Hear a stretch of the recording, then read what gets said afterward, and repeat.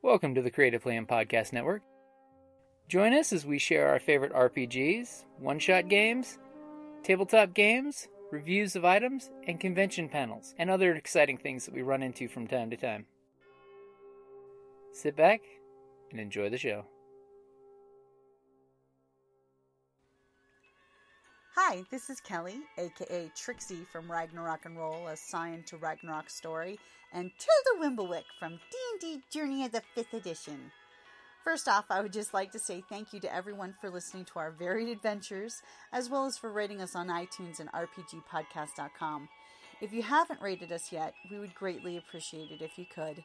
And if you're looking for more ways to support our efforts, we are now on Patreon, a great site where you can help us continue making more podcasts, as well as some special surprises for our patrons. If you can, please look us up at www.patreon.com/cppn. Every little bit helps. And again, thank you for listening. Hey guys, Jim here from Creative Land Podcast Network. I've got a special guest this week, a friend of ours, Jim from Crit Hit, a local gaming con in Arizona, and I wanted to make sure to share what he does and the convention with all of you guys, because hey, anytime you go to a gaming con, that's where you need to be going to game with your friends. Hey Jim. Hey, how's it going? Yeah, no, you definitely got to get together with friends and game. That's what it's all about. Oh, heck yeah. The social aspect is what makes gaming awesome. Don't get me wrong. Like, there's a time and a place to like do what I do, which is like sit around and obsessively read RPG books all day.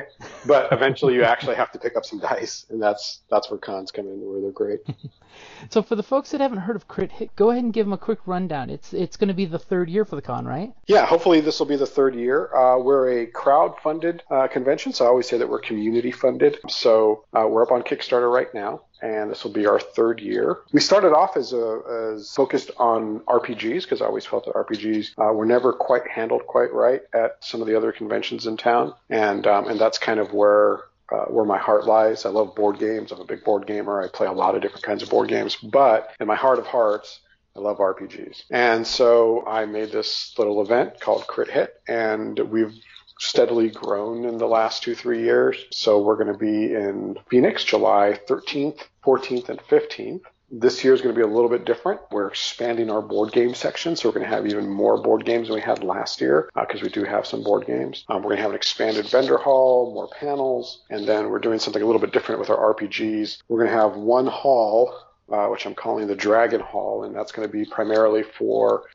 D&D and some Pathfinder, and they're going to be kind of in their own section. And then everything else is going to be in living room suites. So there's going to be 13 suites with living rooms in them, and you're actually going to play, your RPGs in a living room setting at Crit Hit. So that's kind of what it's all about. That's awesome. I mean, I know at RingCon and Tucson this year, some of the best gaming experiences we had were in like the suites that had the living room. So that way you have it feels like you're at home gaming with your friends at the convention. It does, yeah, that's really cool. And that was something, that I really liked about RingCon was that they did that. My very first experience going to a convention was in the late 90s. It was an RPG convention. It was actually the first convention I ever attended. And I went, I'd been running Call of Cthulhu for a couple years. Mm-hmm. About a year or two. So still pretty new, but I wanted to play this game because I've been running it for, like I said, for about a year and a half or so. And so I went to this convention in Denver, and I was hanging out with a bunch of people, and it was really fun. And I was like, okay, it's time for me to go to my Call of Cthulhu game. So I couldn't find it. So I'm asking people, I was like, hey, where is this? And they're like, oh, that's in a hotel suite. It's upstairs. And so I was like, okay, that's weird because I'd never done that before, right? And so I go wandering into this hotel and go up into, I was like, this is how people get killed in Call of Cthulhu. Like, this is, like, it's ironic that I'm going to go play Call of Cthulhu because this is exactly what happens when people get killed in these games that I run. But I opened the door and there was a den of nerds and we played Call of Cthulhu and it was amazing. It was the first and only time that I've ever played Call of Cthulhu because I've never managed to play it because I'm always running it. Yeah. So I've only played Call of Cthulhu once, and it was one of my favorite games for the longest time. And my first, like I said, my first con game experience was in a suite, and that always struck me, and it was always something that I had kind of wanted for Crit Hit, because my big thing with RPGs is that they generally are in a big room, and it's kind of noisy, and that works well for some games like your D&D and Pathfinder and things like that. They work well when you can sort of feed off of each other, and there's a vibe when you go in the room. But I'm kind of an indie RPG guy now, so I'm really about mood and setting and tone. and I'm naturally soft-spoken, so it's hard for me to run games in a convention because I have a voice that just doesn't carry very well. And like I can raise my voice, like I know how to do that, but whenever I like raise up the volume, it sounds like I'm angry, and I'm not, but that's just how my voice sounds. When I tend to like turn up the volume on it, people start to think that I'm pissed, and I'm really not. So running games at cons were kind of hard for me, so I wanted to do something where it was smaller and more intimate and a little bit quieter, and you can have that mood and stuff like that. And that's how Crit Hit started, and that naturally evolved to this year. I said I want to have everything that's not D&D and Pathfinder in these little living room suites. That's awesome. I mean, I just from a GM and convention basis, I understand exactly what you mean, because when you're playing, you're getting it's great to get the energy, but you're getting the bleed over of other games and things like that, and then all of a sudden you'll look over at a table and you don't want to say something to hush it down because their mood is blowing your group's mood, or all of a sudden you get really excited, the table stands up and cheers, and you realize, oops, sorry guys, we didn't mean to like disturb the whole room. Right, yeah. Like I said, that works sometimes, and like some of the things that we're trying to do for D&D is we're working on trying to get an epic going, nice. and in an epic setting, you want that, right? You want it big and boisterous and stuff like that. So, and there's some context where that works, but but like for a lot of the little small indie games that I like to run, that doesn't tend to work as well. So speaking of the indie games, what would you say personally for you is your top 3 indie games right now? Oh, prepared for this one. Oh my God, that's like the worst question to ask me in the world. All right. We can always go back to that one later. If you want. No. See, now I'm thinking, oh my God, I was not prepared for that one. All right, let's see. Top 3 right now, like today. Mm-hmm. Okay, if it was today, see, because I have like if it's the year, I got the year, but like if we're talking today, 7th Sea. Gotta love that one. Yep. Yes, 7th Sea is amazing. It's a huge influence on some of the projects that I'm working on, because I'm working on a second RPG that I've written, and 7th Sea is a big influence on that. So 7th Sea for sure. Let's see, what else is really high. There's a game called The Sword, the Crown, and the Unspeakable Power that isn't out yet. It kickstarted, and it's a PBTA game. It's a Powered by the Apocalypse game. Mm-hmm. But it's basically Game of Thrones. So it's not so much like Dungeon World, where it's like, kick in a dungeon and kill monsters and take their stuff kind of a thing. Mm-hmm. This is more like political intrigue and machinations and stuff like that. So almost like it's very drama focused. Like it's very much on how to manipulate people and situations, and it gets almost like Monster Hearts, if anybody's familiar with Monster Hearts, where it's really about the drama, the interpersonal drama between people. So The Sword, the Crown, the Unspeakable Power is on my top games. And then let me see for a third. I'm gonna have to say, and this is almost Cthulhu Dark is really high on my list right now. Cthulhu Dark is a very rules light Lovecraftian horror game. So it's made to sort of like I was reading online a couple years ago that people were playing Call of Cthulhu Adventures, but they were using the system called Cthulhu Dark. It's 2 pages of rule, and it's really streamlined, it's really quick, it's really easy, and it's really well done. As those 2 rules, like I said, it's got a pretty big following. He had the guy who wrote it had like a large Kickstarter. He put out this big, beautiful book, and I love the book. I read Cthulhu Dark, and I like it a lot. I don't love it, but I like it a lot. There was a couple things that I felt were missing from it, and then so Cthulhu Dark was such an inspiration to me that I actually took that and another game called Lasers and Feelings.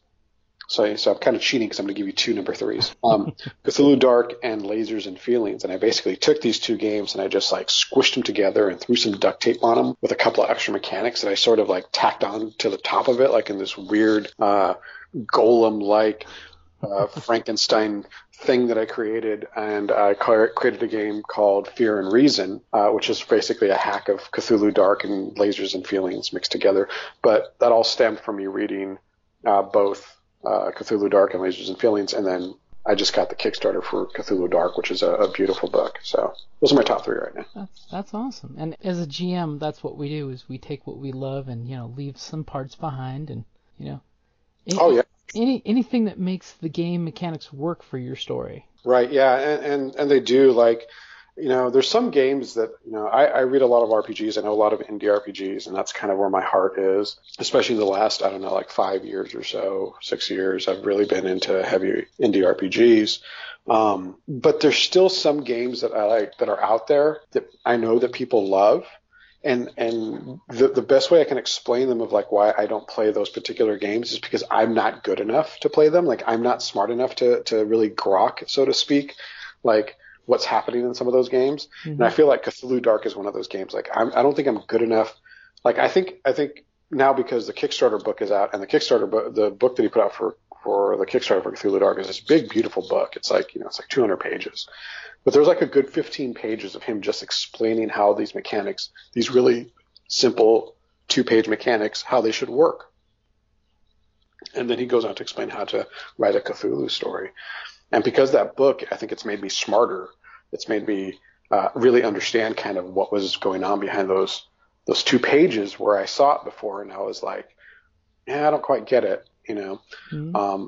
Because I think it was just kind of above my skill set as a GM to really understand how these, super heavy narrative games operate.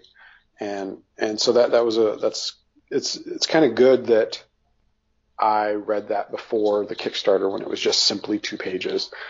Because if I had gotten the Kickstarter book, I would have never have hacked it. Because the Kickstarter book, explains everything so well, and it's so good, and it's so elegant, it's so simple that I wouldn't have hacked it to create my own game. So it's kind of a double-edged sword, but there's a certain set of games out there that are just kind of like, I feel beyond me. And Cthulhu Dark was definitely one of them where I didn't get it. So I couldn't understand how to run it effectively and that kind of a thing. So yeah, that makes perfect sense. I mean, it's one of those, if it's, you can run a game just spitballing because you're running a story, but it's when the mechanics, you don't feel comfortable. Right. And the mechanics are light, but yeah, it was one of those things. And so I just started hacking stuff and picking what I like and using what I like and what I didn't like and combining things together. And yeah, that's what GMs do. That's what we've always done. That's why it's called house rule. We come up with stuff and house rule it, and if it works for the story, that's great. If not, well, we can always change next time. Yeah, exactly. So for Crit Hit this year, do you guys have an overall theme for the convention? Yeah, so every year we try and have a theme. The first year was 7th Sea, because it was right after just that unbelievable Kickstarter that John Wick had. Yep. I think it's still the number 1 RPG Kickstarter of all time. Yeah, like 3 hours? It was not even that. He raised over $1 million. Yeah. Like $1.25 million or $1.5 million. It was just a ridiculous amount of money. Mm-hmm.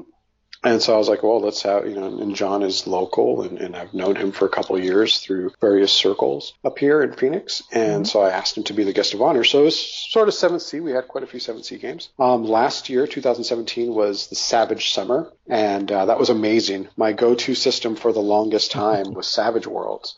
And it still is. I still absolutely love Savage Worlds. And so I had Shane Hensley. I had Ron Blessing from down in Tucson.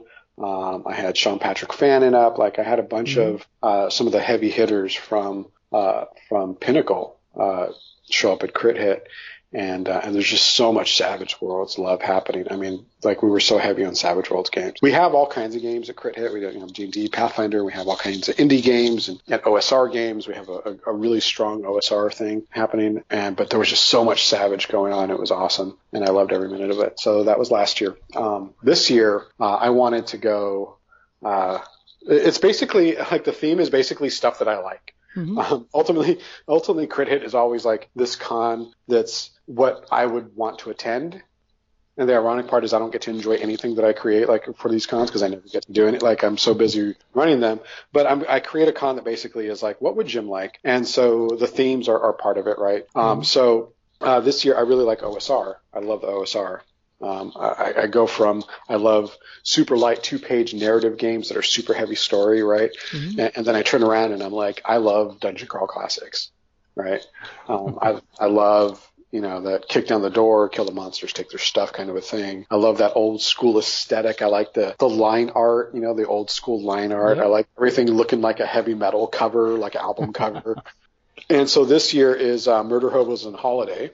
And Murder Hobos on Holiday is supposed to evoke that 80s vibe, because that's, I'm a kid from the 80s. That's when D&D was in its heyday. And there's this sort of zeitgeist about people kind of going back because of Stranger Things and things like Critical Role, where people are discovering D&D again.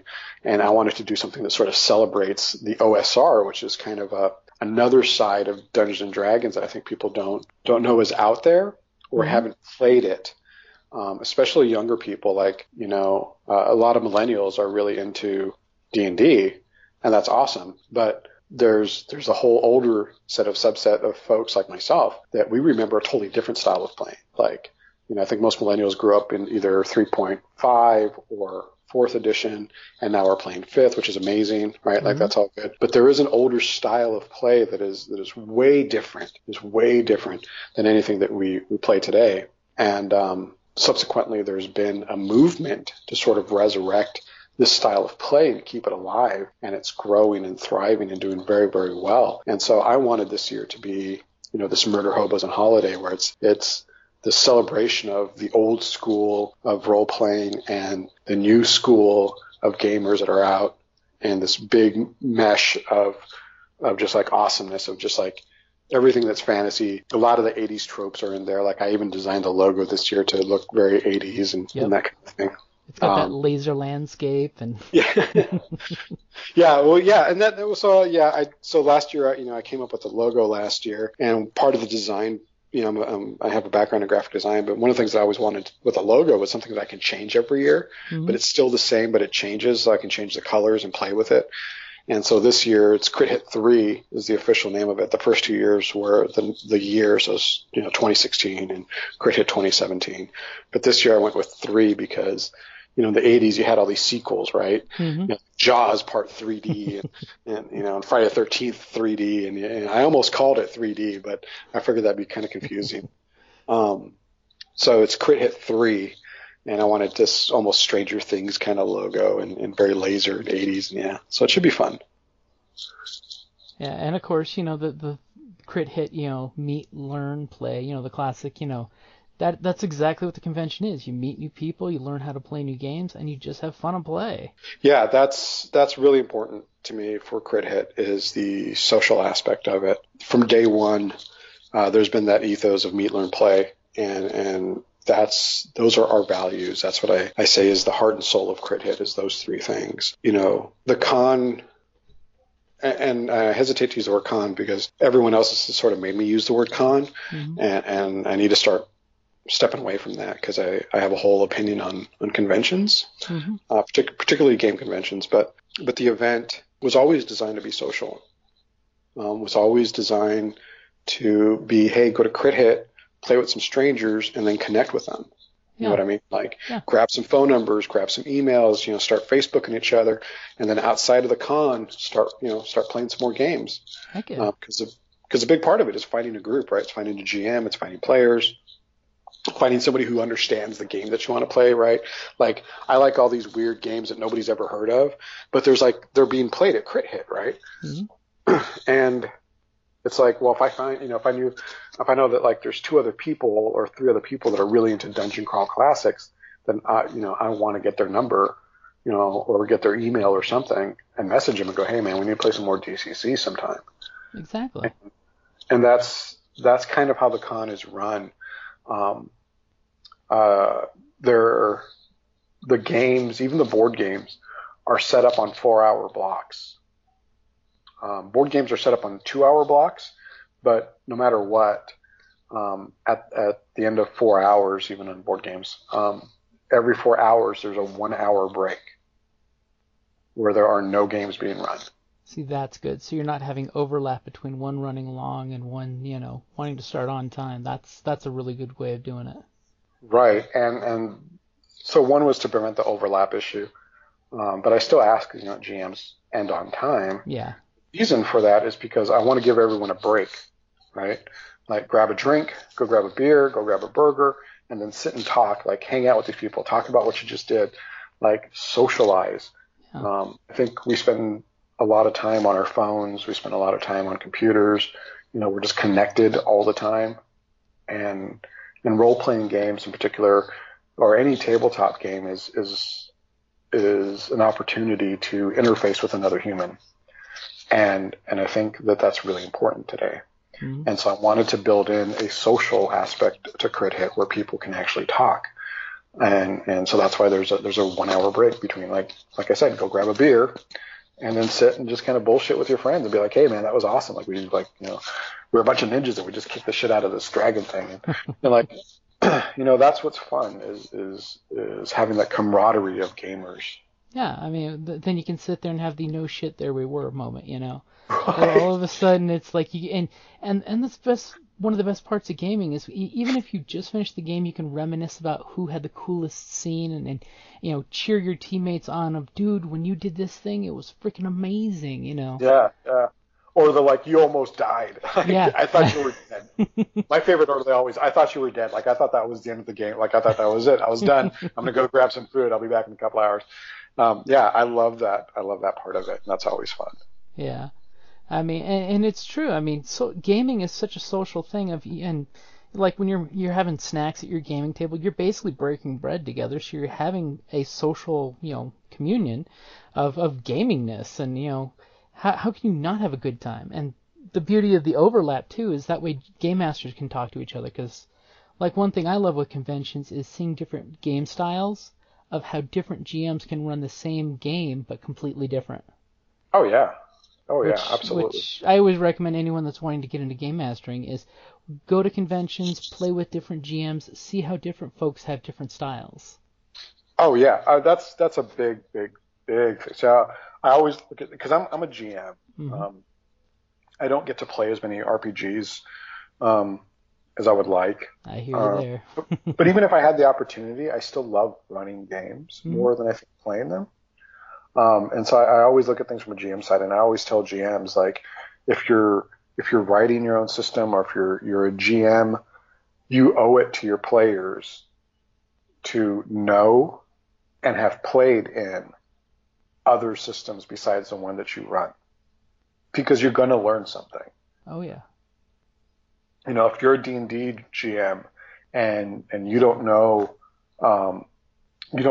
why Savage Worlds works the way that it works, like you're doing a disservice to your table. Mm-hmm. If you're a Pathfinder GM and you don't understand how the principles and the moves for a GM work in Dungeon World, you're doing a disservice to your table. And conversely, if you're just into like Dungeon World and you don't understand the crunch of an OSR, the deadliness of like making a bad mistake with the wrong monster, and then you're toast.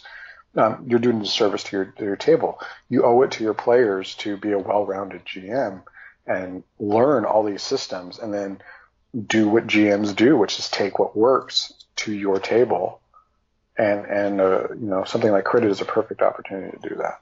Oh yeah, I mean that, and as a GM, you can always try something new too. Like for convention games, it's great because you can do one shot, so you can go completely out there, try something completely new, and see if it works. And if it doesn't, well, it's a convention game. Next game, we'll try something different. Exactly. As long as you're upfront with your players in that case, though.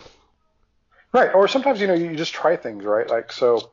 I love Dungeon Crawl Classics. I mentioned that a couple times. But there's another game that like is becoming like my new OSR darling, and it's this game called Sharp Swords and Sinister Spells.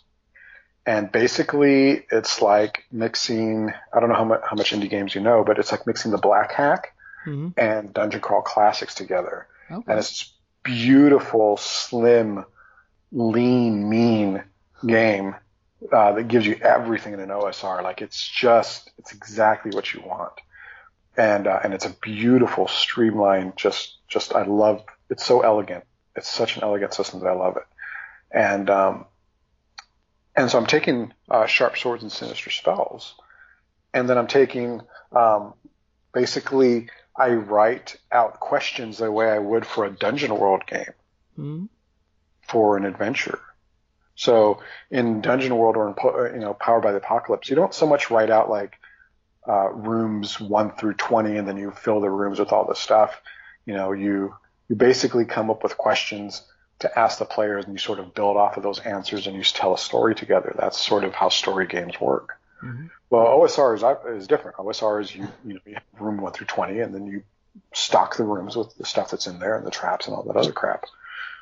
But I'm taking an OSR system, Sharp Swords and Sinister Spells, and I'm writing adventures like the way I would for Dungeon World. So it's just a series of questions, and I'm using Dungeon World moves to spurn sort of, my reactions. And so I'm combining those two things as a GM. And I tell people, like, hey, this is not, I don't know what's in the room. I have no idea. We're going to find out together, though. Yeah, it's a shared storytelling discovery, Right, yeah. But the rules are OSR. It's a roll. It's roll a 20.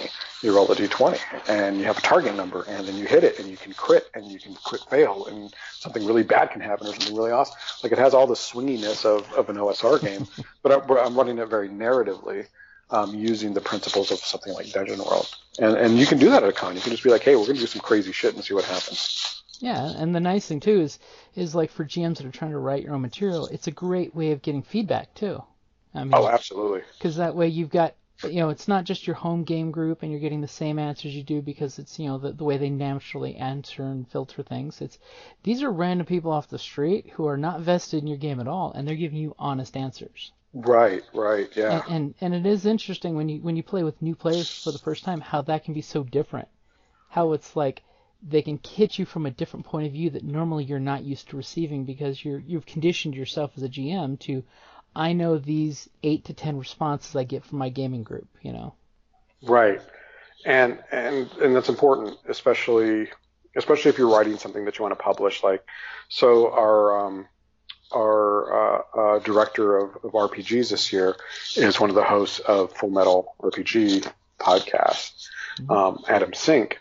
And Adam has an adventure he's writing, which he's already written. It's done. I think he's just kind of putting finishing touches on it. But he's run it at conventions. He ran it, this summer at Crit Hit, and he's still running it and still refining it. And it's such a brilliant module, such a brilliant adventure. And him playing it at cons and getting feedback from just different people with different perspectives and different levels of experience. Like, I don't mean experience points like the character-wise. I mean like the actual person playing. Mm-hmm. He's played with veteran RPG players who played for 20 years, and he's also ran it for Crystal, who's my partner, and Crystal hasn't really played hardly any RPGs. So she's pretty new to RPGs. She knows board games, but not so much role-playing games, and she played the adventure and loved it. So, doing cons or doing events or just, publicly playing these games is great for feedback, and it helps you, get your adventure where you need it to be and be nice and tight. And it's just fun because, it's conventions.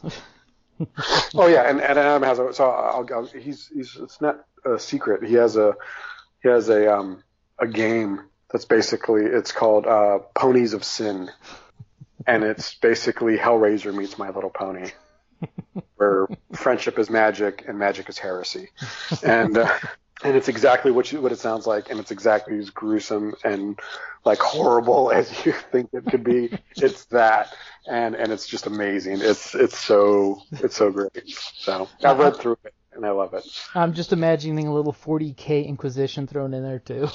There's a little bit of that in there, yeah. Because they're the guys. If you're not listening to Full Metal RPG, it's another great local Arizona podcast on games. And those guys are like, they're deep into 40K. Like they have addiction problems with plastic. Like, I love them.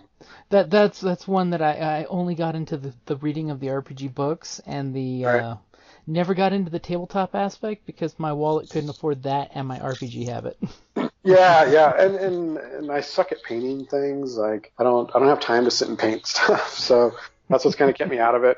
But they're slowly winding me. Like, so the other host is Brendan Carrion, and so I love these guys, but they're fucking assholes. Like, that's just, there's no way around that. But they're lovable. That's the important part. They're lovable, yeah, but they're still assholes. Because I'll tell you, I'll give you an example. It's my birthday, and Brendan comes over, and he's like, "Hey, happy birthday, man!" And he hands me this package. So I'm like, "You fucking dick."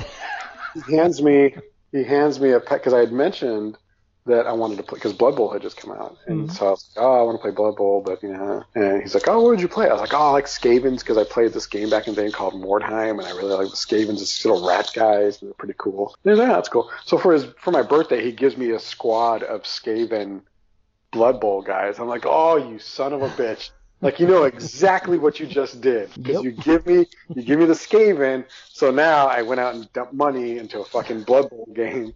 So now I have Blood. So slowly I'm getting into the miniatures part of it. I like skirmish games. I love skirmish games. And I think and that's how you get me is like 40K and these big armies don't appeal to me. But you give me a nice, tight skirmish game with 10 minis. Oh, yeah. And, that's so delicious. It's so sweet. And I love that. And so now there's more and more of these games coming out. Which is great. Speaking of which, I have a skirmish game that's coming out. I forgot all about that shit. Oh. I have a skirmish game that's going to be coming out to Crit Hit from LA. It's called Wild in the Streets. And it's a street skirmish game between street gangs. But the street gangs are all like punks and goths and stuff. Sort of like a Warriors kind of thing? Yeah, it's very much a Warriors kind of thing. Like, there's these little goth girls in ballerina skirts and big boots, and they have knives. And then there's all these gutter punks with mohawks and shit, and I'm and that's how I grew up. I grew up in Hollywood, around all this stuff. So I saw that, and I was like, oh, that's me. I want to play that. So they're coming out to Crit Hit is a skirmish game called Wild in the Streets. So that's cool. A thing. Yeah. I could just see some of my friends who love doing miniatures having a blast painting those. Oh yeah, they're great minis. That's freaking awesome. I have to look that one up. Yeah, it's a small game, Wild in the Streets, and it's so much fun. I've played it. I got to play it. Brendan has it, and we spent an afternoon playing it. It was just a lot of fun. So, is there going to be any big special guests this year coming out that you can actually slip out and tell us about, or is it still close to the vest? It's a little close to the vest. So there's a whole strategy to the Kickstarter because we're crowdfunded. So first is kind of hey, we're out there, and so this week I'm really concentrating on the board game aspect because I think most people don't think of Crit Hit. They don't think of board games, but Crit Hit definitely has a plan for board games. And so this next week or so is going to be really talking about the narrative of the plan of board games, and then I'm also going to start talking about some of our guests. They're a couple of them are not 100% final, but I will give you one is Zach Glazer. And Zach Glazer works for Frog God Games, and they do a lot of stuff for the OSR. And he's going to be coming out, and he's a brilliant writer, and he develops a lot of the product for Frog God Games. If you're into OSR, kind of old school, dungeon crawling kind of stuff, Frog God is one of the top publishers, in my opinion, for this types of adventures. That's what they do. You got Goodman Games who does Dungeon Crawl Classics. Their modules are top notch. And then, but they're made for Dungeon Crawl Classics, which is a separate system. It's not quite OSR. Yeah. But if you're just going straight OSR, you're playing, Labyrinth Lord or Swords and Wizardry or Black Hack or something like that, Frog God Games is definitely the top tier of publishers out right now doing just really incredible stuff. And so Zach's coming out for sure. That's cool. There's another guest who, so far everything is saying yes. I'm hesitant to say who it is, but let's see, what kind of hints can I drop? He's a big publisher with a tiny game, and this is a role-playing game. So he's a big name. He's made a big splash, but he has a tiny game, and he just came out with another tiny game, and it's not Tiny Epic Kingdoms. It's not that. It's not the board games. We're talking RPGs. So I'll let if you're really into sort of indie games, you can kind of figure out who that one is. I think Ben Warner's coming out. World of Dew. World of Dew and Cold Shadows, which is a big one that he's been working on. That he worked on was Cold Shadows. which is another PBTA game. And he's got a Western game that's coming out that's kind of based sort of on World of Do. Mm-hmm. It's got his own mechanic. We played at Rincon with him. Yeah. We always try to hang out with Ben whenever he's in Tucson. Oh, I love Ben. Ben's great. He's a great guy. John's going to be out running 7C again. And then there's a couple of other guests that I'm holding close to the vest. I'm getting ready to announce them. I just need to finalize a couple things. Because, of course, scheduling issues can always come up, so that is one of those things you have to, just in case. Yeah, no, for sure. Yeah, scheduling is definitely a thing, especially for us. But yeah, so there's definitely going to be some guests.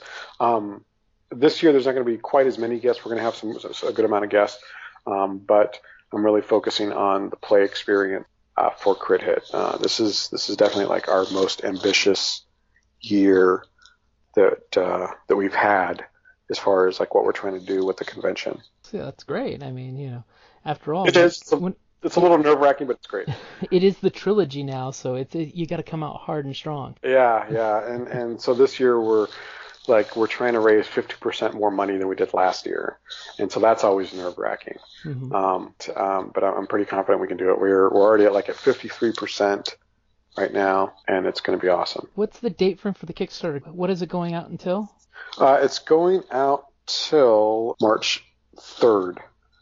27 days left as of the 3rd of February. Yep, 27 days left, and we're 53%. And so there's a couple things that happened when that Kickstarter went live that I guess this was kind of a failure on my part to really get the word out. I mean, I got the word out that the Kickstarter was live because we hit 50% fairly quick. But three things happened. The Kickstarter went live. Room reservations were open because we have a special con rate. So we have it's $85 for a room, and that's a living room suite. So that's a heck of a deal. Yeah, it's a really great deal, and the couch in the living room pulls out to another bed, so it's almost like having two bedrooms basically for $85. And then the third thing was GM signups. So the GM signups have been live since day one of the Kickstarter, and so I'm going to be pushing those other two things a little bit more, where people kind of become more aware that, hey, by the way, sign up for some rooms, because it's you're going to want to get a room for Crit Hit because it's a different kind of a thing, man. You want to hang out, you want to go have some drinks, and it's probably better just to go and crash in your room. Oh, heck yeah. And then for GMs, as usual, this is kind of standard for us. GMs do not pay to get in a Crit Hit ever. That's not a thing. If you run 8 hours of games, if you want to run 4 RPG and 4 board games, that's cool. However you want to mix it up, just 8 hours. Mm-hmm. If you do 8 hours, you get your badge and another badge, so you get 2 badges and a pint glass. Because if GM, you probably drink. If you're a GM, you need to drink, or after the game, you'll definitely need a drink. Exactly. So GM pint glasses are going to be a thing this year, and so I had this whole thing last. So the first 2 years, the first year they were like custom, they were handmade, acid etched glasses, and then last year I ran into a problem with the manufacturing of these things, and I had to switch. A lot of things were happening. I had to switch gears as far as like who was going to make them and how they're going to get made. And so finally, I didn't get them out to my GMs in time, sadly, but they're on order right now, and I should have them next week. But I have the 2016 glasses, which are going to be kind of I believe they're kind of like an orange color is what I got them. And so it's just the C, the Crit Hit logo. The Crit Hit logo is a C. And then this year's I'm going to do like blue and pink, because that's our colors. Mm-hmm. And so the idea is that like if you GM long enough for Crit Hit, you'll have like a set of like these multicolored logo pint glasses. The perfect addition to any at-home bar. I'm just saying. Exactly. Well, I mean that goes kind of part of the whole like Crit Hit thing, right? Like so Crit Hit is this year definitely putting my foot down is 18 and over, mm-hmm. and that's been unexpectedly mildly controversial. I guess. That one surprised me. I mean, that's actually really important that we do bring that one up, that it is 18 and over. But honestly, as a GM, I kind of appreciate that. I mean, of course, then again, I'm in my 40s, and most of my gaming group ranges from 28 to 40. So. Right. So I completely understand that, and that way, liability alone. I mean, just from a venue running event, for you guys, it's got to make liability easier. It does. It does make liability easier. And Crit Hit, from its inception, from day one, when I first started talking about doing this, was supposed to be a getaway. Mm-hmm. I'm in my 40s. I have kids. I have a job. I have all the trappings of life, and I wanted something, as a parent. And like I said, I have kids. As a parent, I don't know if you have kids or not, but as a parent, you give up a lot of yourself. Mm-hmm. That's just sort of your duty, right? You have a duty to your kids. And so you give up, time, you give up money, you give up a lot of things, for your kids, to provide for them and to help them grow and to nurture them and all that stuff. I wanted Crit Hit to be sort of a little break, a little chance to sort of get back and into that space where, a lot of us got into gaming when we were young, and I wanted Crit Hit to be an opportunity to sort of reach back and have fun like we did when we were kids, and really reach back into that deep part of us that really, just fell in love with, playing, make-believe, which is, that's what games are essentially, is playing make-believe. And so I wanted something, like that. The first year for Crit Hit, it was 13 and over. Last year was supposed to be 18 and over, but I messed up the Kickstarter. And so I didn't put it in there. And then like late last, when I had the game schedule up, people were like, how come all the games say 18 and over? I was like, because it said 18 and over in the Kickstarter. And they're like, no, it didn't. I was like, yeah, it did. I put it in there. And then I went and looked, and sure enough, I didn't save. So there were some kids last year. And that was exactly the wrong direction that I wanted. I never wanted something where there was a bunch of kids running around, just because, again, I wanted something that was kind of a break for adults. Yeah. And games tend to get a little rowdy, and language tends to get colorful. Mm-hmm. And I think, the way I looked at it is every other convention for almost any kind of genre is kid friendly. Mm-hmm. I wanted Crit Hit to be, adults only. That's not to say so part of Crit Hit, and I'll kind of back up for a second. I want Crit Hit to be adults only. So 18 and over, adults only. A big consideration for the venue has always been how close is there a bar? Mm-hmm. Right. So like this year, literally, like where all the board games and vendors and panels and all that, it's right next, like it's attached to the bar. Like it's 50 feet. If it's 50 feet, I'd be surprised if it's 50 feet, but it's like the bar is right there. And that was important. It was like, go get a beer, hang out, right? You get sacked by the robber baron, you go drink it off, Exactly. Exactly. But Crit Hit is also, in the last, 3 years, is also grown, in fits and spurts, but we're a small community, mm-hmm. and it's not just the convention. I do small game days throughout the year. So like in October this year, we had Sanity Lost 2, and Sanity Lost 2 was a day of horror board games and RPGs over at Boulders on Broadway in Tempe. So we took up like this top floor of this bar, and we all had beers and burgers and played games all day. Mm-hmm. And that's the second year that we've done that. And then this year in November, we had something called Crit Hit Presents Dead and Breakfast. And Dead and Breakfast was, we took over a haunted hotel in Bisbee. The Oliver House? The Oliver House, yeah. We love that place. Yeah, so we took over the Oliver House, like literally took it over. Like that was, every room we rented out, right? And we sat around all weekend and just played games in this haunted house. And it was amazing. Last year we had like a charity event that we did called Sleigh Bells, SLAY. This year, there's a couple of small events that we want to do. So the next one up is in March. We're going to do something called Tiny Epic Fest. Mm-hmm. And Tiny Epic Fest is a celebration of the Tiny Epic line of board games. And because I love these games, but I never get to play them.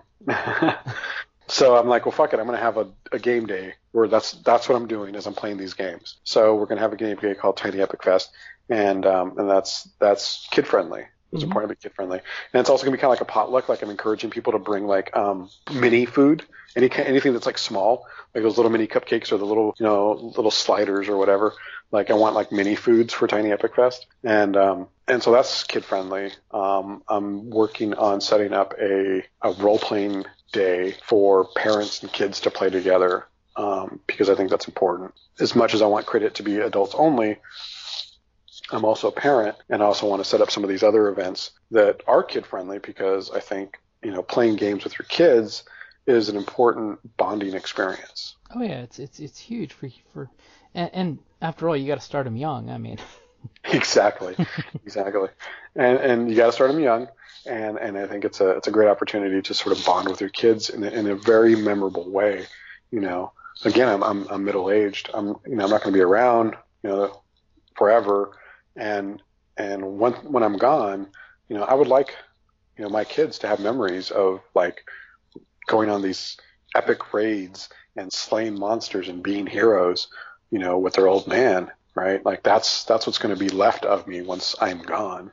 And so that's important to me to create these memories with these kids, and give them a foundation and let them know that they're important and stuff like that.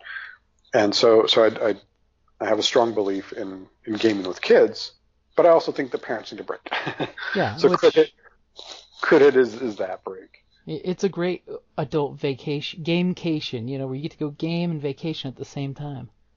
Well, yeah. As a matter of fact, so I caved into sort of peer pressure because everyone keeps calling it Crit Hit Con. So I even label it as Arizona's tabletop gaming convention. I think after the Kickstarter is over and once the actual official things start coming out for Crit Hit, I'm done using the convention title. I think con and conventions, I think they need to die. Especially currently, things are changing a lot in the convention world. Oh, absolutely. Yeah. And I think the current state of what a con is needs to go away. I don't think it's good. I think it works for some people and it works for some conventions. I think for what Crit Hit is, I don't think that works. And I don't want to use the term con anymore. So, going forward, most likely starting this year and definitely if there's a 2019, it's going to be Gaming Retreat. That's a good one because it is a weekend getaway. I mean, it's a weekend getaway. Yeah. And it's social and it's not about, old school. So there's I have this whole sort of Last Jedi mentality about things lately. Because I'm on the fence at that. Like, I think that's one of the greatest Star Wars movies ever made. Simply because the message in there was a brilliant one that I think got lost. And the message is that you have to sort of, let go of what you think things are supposed to be. But at the same point in that movie, the original text survived, right? Meaning they're going to build a new generation with the foundations of the past to create something new. But don't let the past be a prison. Exactly. Yeah. And that's kind of where I'm at, where I'm like, conventions need to die. We need to go back to almost the roots of what conventions used to be like in the 70s, right, in the early 80s, and then build sort of new models with those principles. Not everything can be Phoenix Comic Con or Phoenix Comic Fest. Not everything can be these big, giant, conventions. And that's great. Like they're great things for what they are. But I think the idea was, and everyone else wanted to emulate that and be that. And I think even Crit Hit to a certain extent, I begrudgingly added things to try and make it sort of that same experience because people expect that. But I don't want that anymore. I want people to stop thinking, or at least for Crit Hit, to start thinking of it as a retreat. It's a time to get away. It's your little vacation for 2 or 3 days. And that's part of the reason why it's 18 and over, and it's part of the reason why, I'm going to stop using the term convention. Yeah. I mean, it's true. My favorite conventions that we go to aren't really your typical Phoenix Comic-Con, San Diego Comic-Con. It's the smaller, more, unique field cons, where it's not really convention. It's a bunch of people for this one theme getting together and doing their thing.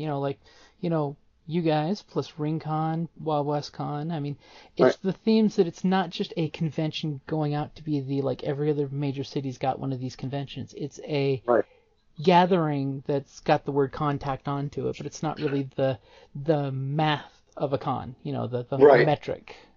Yeah, exactly. I think the term has just sort of survived over time, and sometimes you can't get rid of it. Like RingCon can't get rid of RingCon because that's the name, right? Mm-hmm. But RingCon's a perfect example.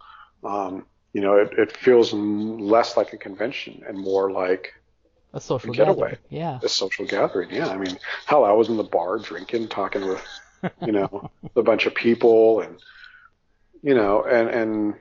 that's cool. Like that's, it's not packed. It's very chill and you're having a good time and relaxing. And that's really what it's about. You can be walking down a hallway, then all of a sudden somebody pops out and says, "Hey, I got 2 seats open for this game. Do you want to play?"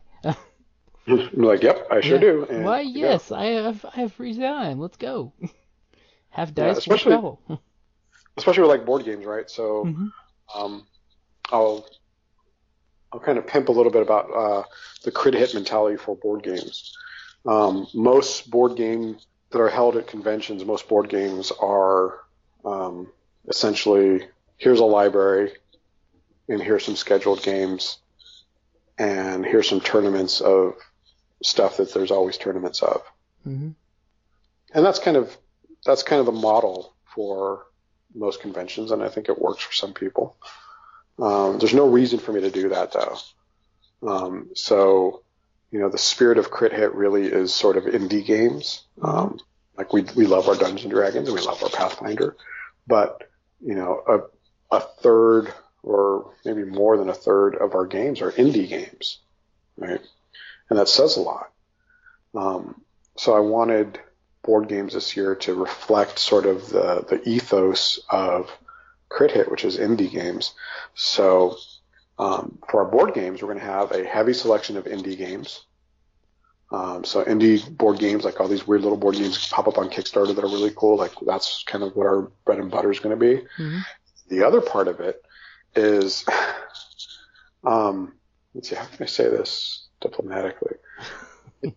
I think board gaming in conventions works, and it obviously works because people like it and they continue to do it. But I think there's definitely a segment that is neglected. And board gaming in conventions usually falls, in my opinion, on 2 things.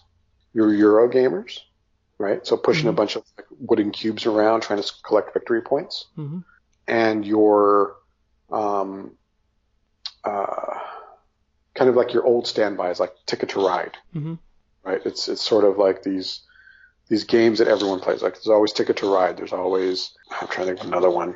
It seems like Ticket to Ride is always the one that I see everywhere, but it's like Ticket to Ride and you might have like a Lords of Waterdeep or something along those lines. And it's sort of these games that everyone sort of plays, right? Mm-hmm. The things that get lost though, I think sometimes are what I call adventure board games or dungeon in a box games. Mm-hmm. So I like Ameritrash games.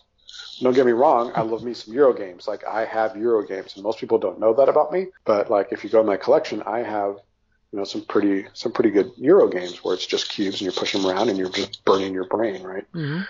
But I also love me some Ameritrash, and so Ameritrash games are usually defined as like heavy theme, right? Yeah. Heavily themed games, and so I love those games. I love games with lots of theme. Arkham Horror is like one of my favorite games, right? Mm-hmm. Eldritch Horror and stuff like that. Yeah, Elder Sign, I love that one. Elder Sign's a great game too. Yeah, it's a great little dice game. So Crit Hit is going to actually embrace that part of it.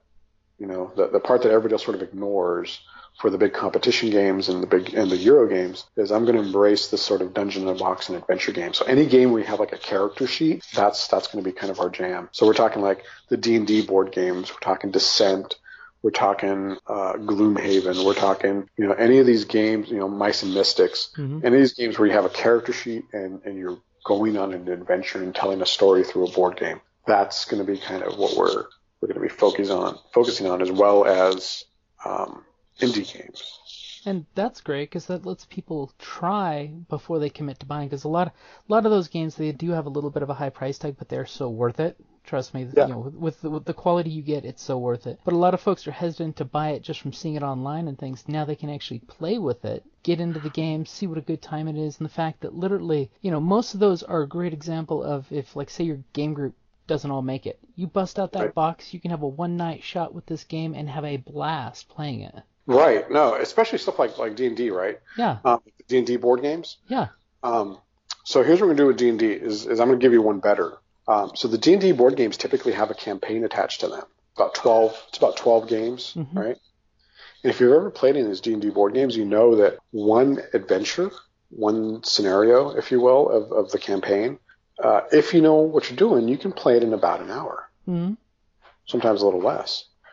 So what we're going to do at Crit Hit is we're going to take some of these games, like a D&D board game where I'm working on it with one of my friends. We're taking the campaign, which is like 12 scenarios, and we're going to cut it down to 8. And then we're going to split that in half. So Saturday, in one RPG block of 4 hours, you can sit and play D&D as a block for 4 hours, and it's the first half of a campaign. And then Sunday you come back, and there's another block of 4 hours, which is the last half of the game. So you can play an entire campaign. You can play the entire box set in one weekend. That's a great way of doing it. And that way, in case people coming and going, you can, if you're committed, you can sit through and go through the entire thing, which is great. Right, and you don't have to do it all at once. It's like Saturday I'm going to play D&D 5th edition, on Saturday, and then after that I'm going to play a D&D board game, and then at night I'm going to maybe play another game. I'll play Call of Cthulhu or something like that, right? Mm-hmm. And then Sunday I'm going to do the same thing. I'm going to play some Dungeon Crawl Classics in the morning. In the afternoon I'm going to finish that D&D campaign, right? So that's the whole idea, is that you can play through an entire campaign in a weekend. Which that's a great way of doing it, because that way you get the complete sense of completion, that you actually did the whole set. Right, yeah. And then even at night, and I'll kind of segue into like some of the night stuff about Crit Hit, because I know we're getting short on time. At night, Crit Hit also, last year, we had the guys from Crazy Making 'em Ups come out. And Crazy Make 'em Ups is this cool party game that if you're drinking, it's better. You want to drink while you play this game. I'm not saying that gamers are alcoholics, but I'm saying that beer is fun. And so Crazy Make 'em Ups is basically like this really crazy drinking game. It's a mix of I can't even describe it. You have to just do weird stuff with objects, and it's like part charades, and it's crazy. And it's a lot of fun, and they had a blast last year, so this year they're going to do it again. So at the end of the night, before that last block of games, there's going to be Crazy Make 'em Ups. Then if you don't want to play the last block of games, that's cool, because we're going to do like what we did last year. Last year we had something called Roll and Lol, which was a full-blown comedy show at the end of the night. Because, of course, that's another thing, too, is the convention's got more than just games. I mean, you do have the vendor hall. The vendor hall. Which is great, because that way you can find some of the indie games for sale from their vendors. Exactly. Which there's nothing more fun than playing with the GM, and he can say, the book is available downstairs. Go get it. Exactly. And so we're gonna have the big comedy show. That's part of our track of panels. So Saturday night's we're gonna have a big comedy show. Like I said, we're gonna have panels. You mentioned the vendor hall. I'm doing something a little bit different for my vendor hall and my panels. Mm-hmm. Vendor hall and panels are free to attend. See, that's cool. Yeah. So even if you don't want to play a game, but you want to go and pick up some stuff, or you just want to go socialize, or you just want to sit down on the panel, come sit in on the panel. It's free. It's still 18 and over. If you're under 18, you have to be with an adult for that. But that come shop. Come shop, come have a drink with us. You know what I mean? Watch a panel, hang out. There's going to be podcasters there. Hopefully you're going to be doing like a podcast there. I don't know. We haven't talked about that, but bring your shit down, record a podcast. I'm encouraging podcasters to have a game ready to play, so you can play with your fans. That can be fun. Right? Yeah. Yeah.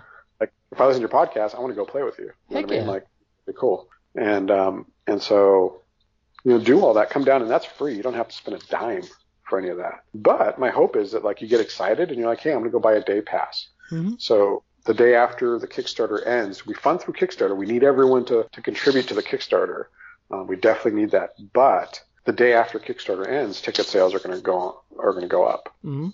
And we're going to have tickets at the door too. So, hopefully if you come down to do some shopping or watch a panel, you get excited and you want to play a game, cool. We'll have tickets for you and come join us. Yeah, and definitely check out the Kickstarter because there is, every year you guys give great swag. I mean, that's one of the cool things with you guys is like the dice. You are doing the dice again this year, right?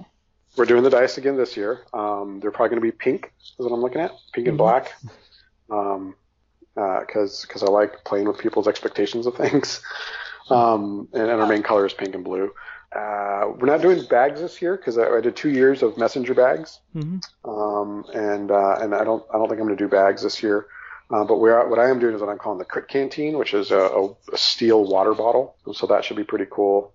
And then everyone who pledges on the Kickstarter is going to get a document holder, like basically like something to carry your character sheets in. Mm-hmm. Little plastic folder with a Crit Hit logo on it. Which is great for keeping all your game stuff nice and in one place. Yeah, so that's some of the swag. And then part of the perks of pledging to the Kickstarter is when signups, so all the signups are going to be online, Kickstarters are going to have first dibs at all the games to sign up. That's a great way for rewarding patrons. Exactly. So you're kind of like a VIP, right? So you're going to be, and the same thing like for the panels, there's going to be like the first row of chairs is going to be for backers. And then the first people who get to sign up for games, when I open up the games, it's going to open to the Kickstarters. If you're a Kickstarter, you'll be able to access the online registration. And then that you'll have I haven't decided how many days, if it's going to be 10 days or 7 days, but it's going to be between 7 and 10 days. I still have to work out the logistics with the software and the dates for everything. Mm-hmm. But it's going to be between 7 and 10 days where you're going to have a window before the general public does to sign up for games. That's a great way of, scratching their back, of the, hey, quick, sign up. Yeah, exactly.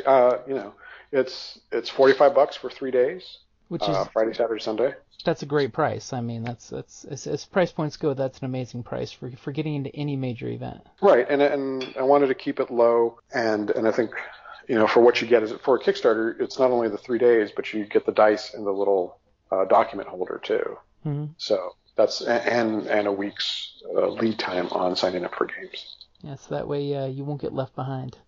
Exactly. Because after all, that's the hardest part is the day they unlock the games, everybody signs up. Yeah, and you'll be competing with everyone else, but you're on the same level as everyone else who backed. So, and I'll let people know, like, hey, games are going to open up, in 3 days, 2 days. I'll do a countdown, so that way everyone's prepared. Good old call to action. Exactly.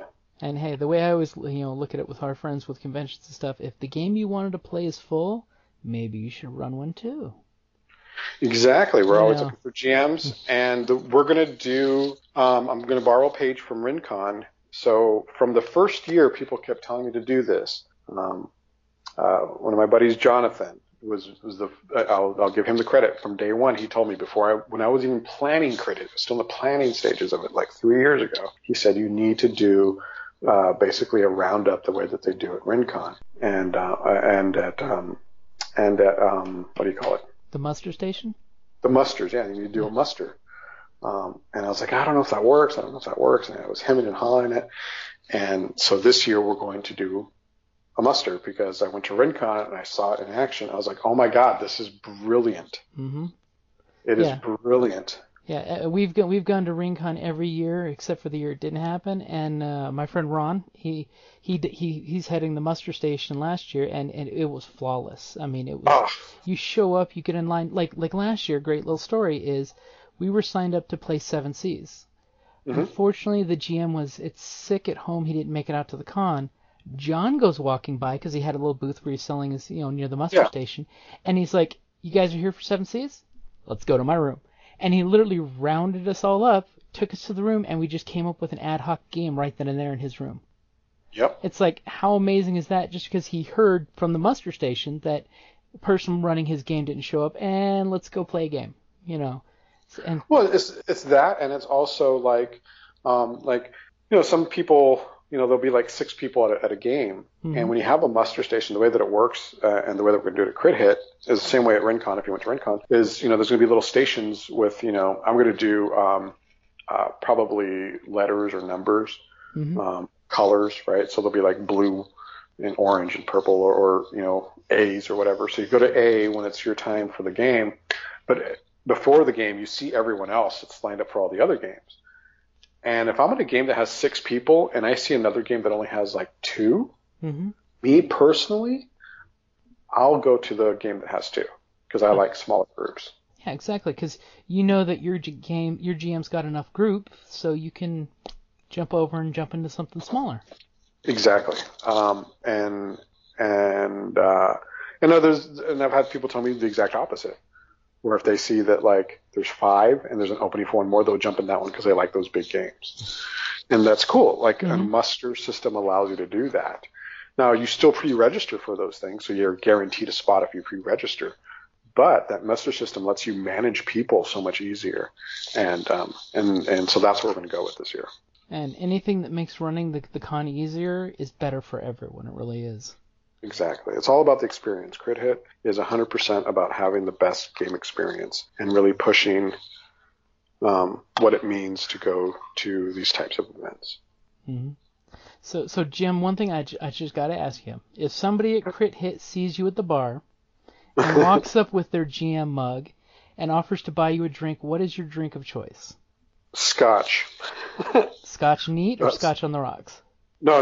Neat. It's always Scotch or whiskey. Yeah, no. Sometimes on a whiskey, I'll have like a little sliver of ice, just a little tiny bit, because some whiskeys I think need a little bit of water, just a tiny bit, just to open them up. But for the most part, Scotch never. It's always neat. You can't put anything in Scotch. It's an abomination if you do. It's a sin. It is a sin. All right, perfect. See, I just had to throw that question out because since the bar is so close, you never know. At so many convention, gaming cons, I've had the bar moment where you get to meet somebody, have a drink with them, just chill and relax. And that's one of the things we love with game cons is while you're eating or drinking, you can socialize outside of the game with someone you just met that day, and you've got a friend for life usually. Or like we always joke that even if I don't see you for 3 years and I see you a year later, I don't remember your name maybe, but I remember your face, and we have what we jokingly call con face. We know you, you're friends.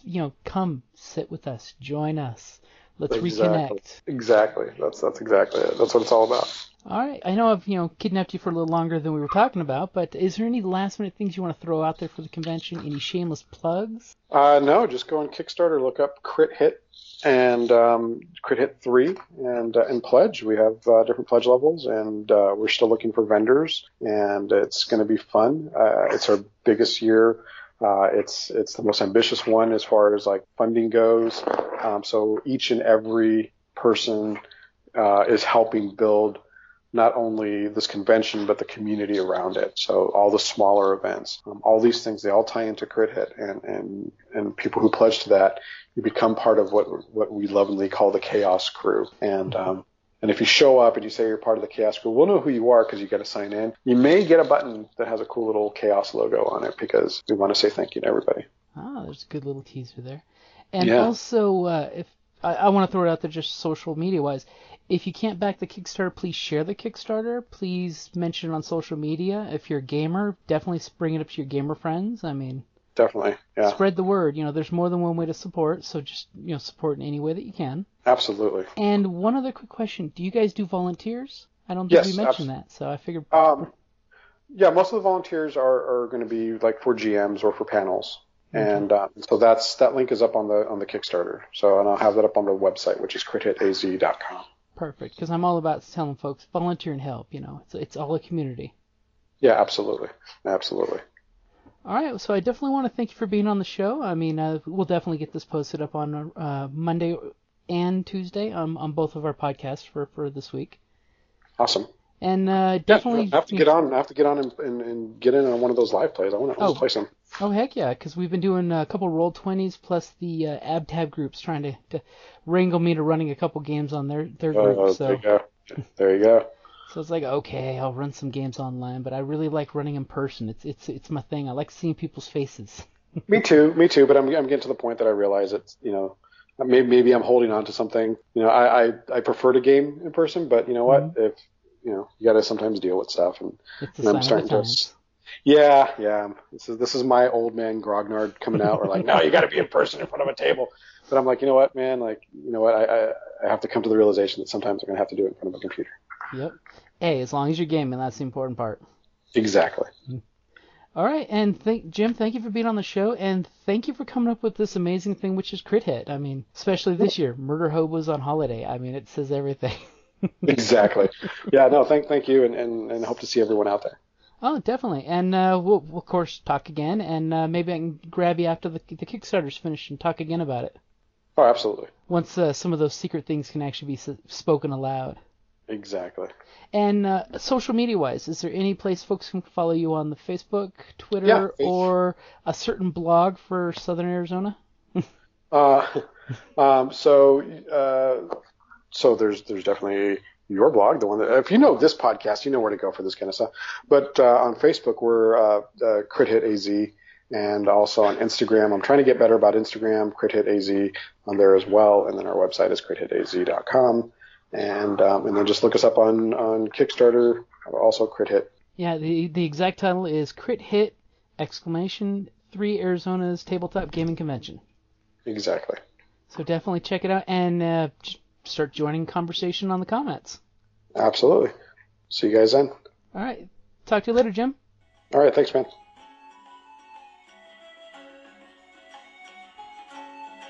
Thank you for listening to the Creative Play and Podcast Network. And feel free to enjoy our other shows, such as D&D Journey of the 5th Edition, and Scion Ragnarok and Roll, a Scion hero to Ragnarok story. Thank you for listening.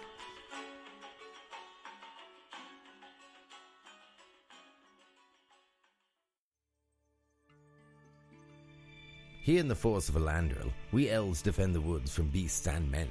I myself have helped drive off goblin raiders, slain a giant spider, and composed an elven symphony for the Blood Moon Harvest Festival, and that was before lunch.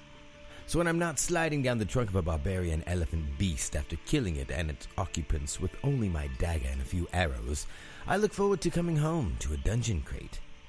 Dungeon Crate is a monthly subscription box service crafted specifically for RPG and tabletop gamers. Miniatures, dice, tokens, coins, maps, modules, terrain pieces, handmade items, RPG jewelry, and more are yours for only a few gold per month. You even get a digital crate along with a physical one as an added bonus. As an elf, I appreciate quality craftsmanship, and Dungeon Crate delivers, even if it's put together by humans. Sir, sentries have discovered several dwarves and a wizard trespassing in our woods. I was wondering what that smell was. DungeonCrate.com. Are you ready? Let the adventure begin.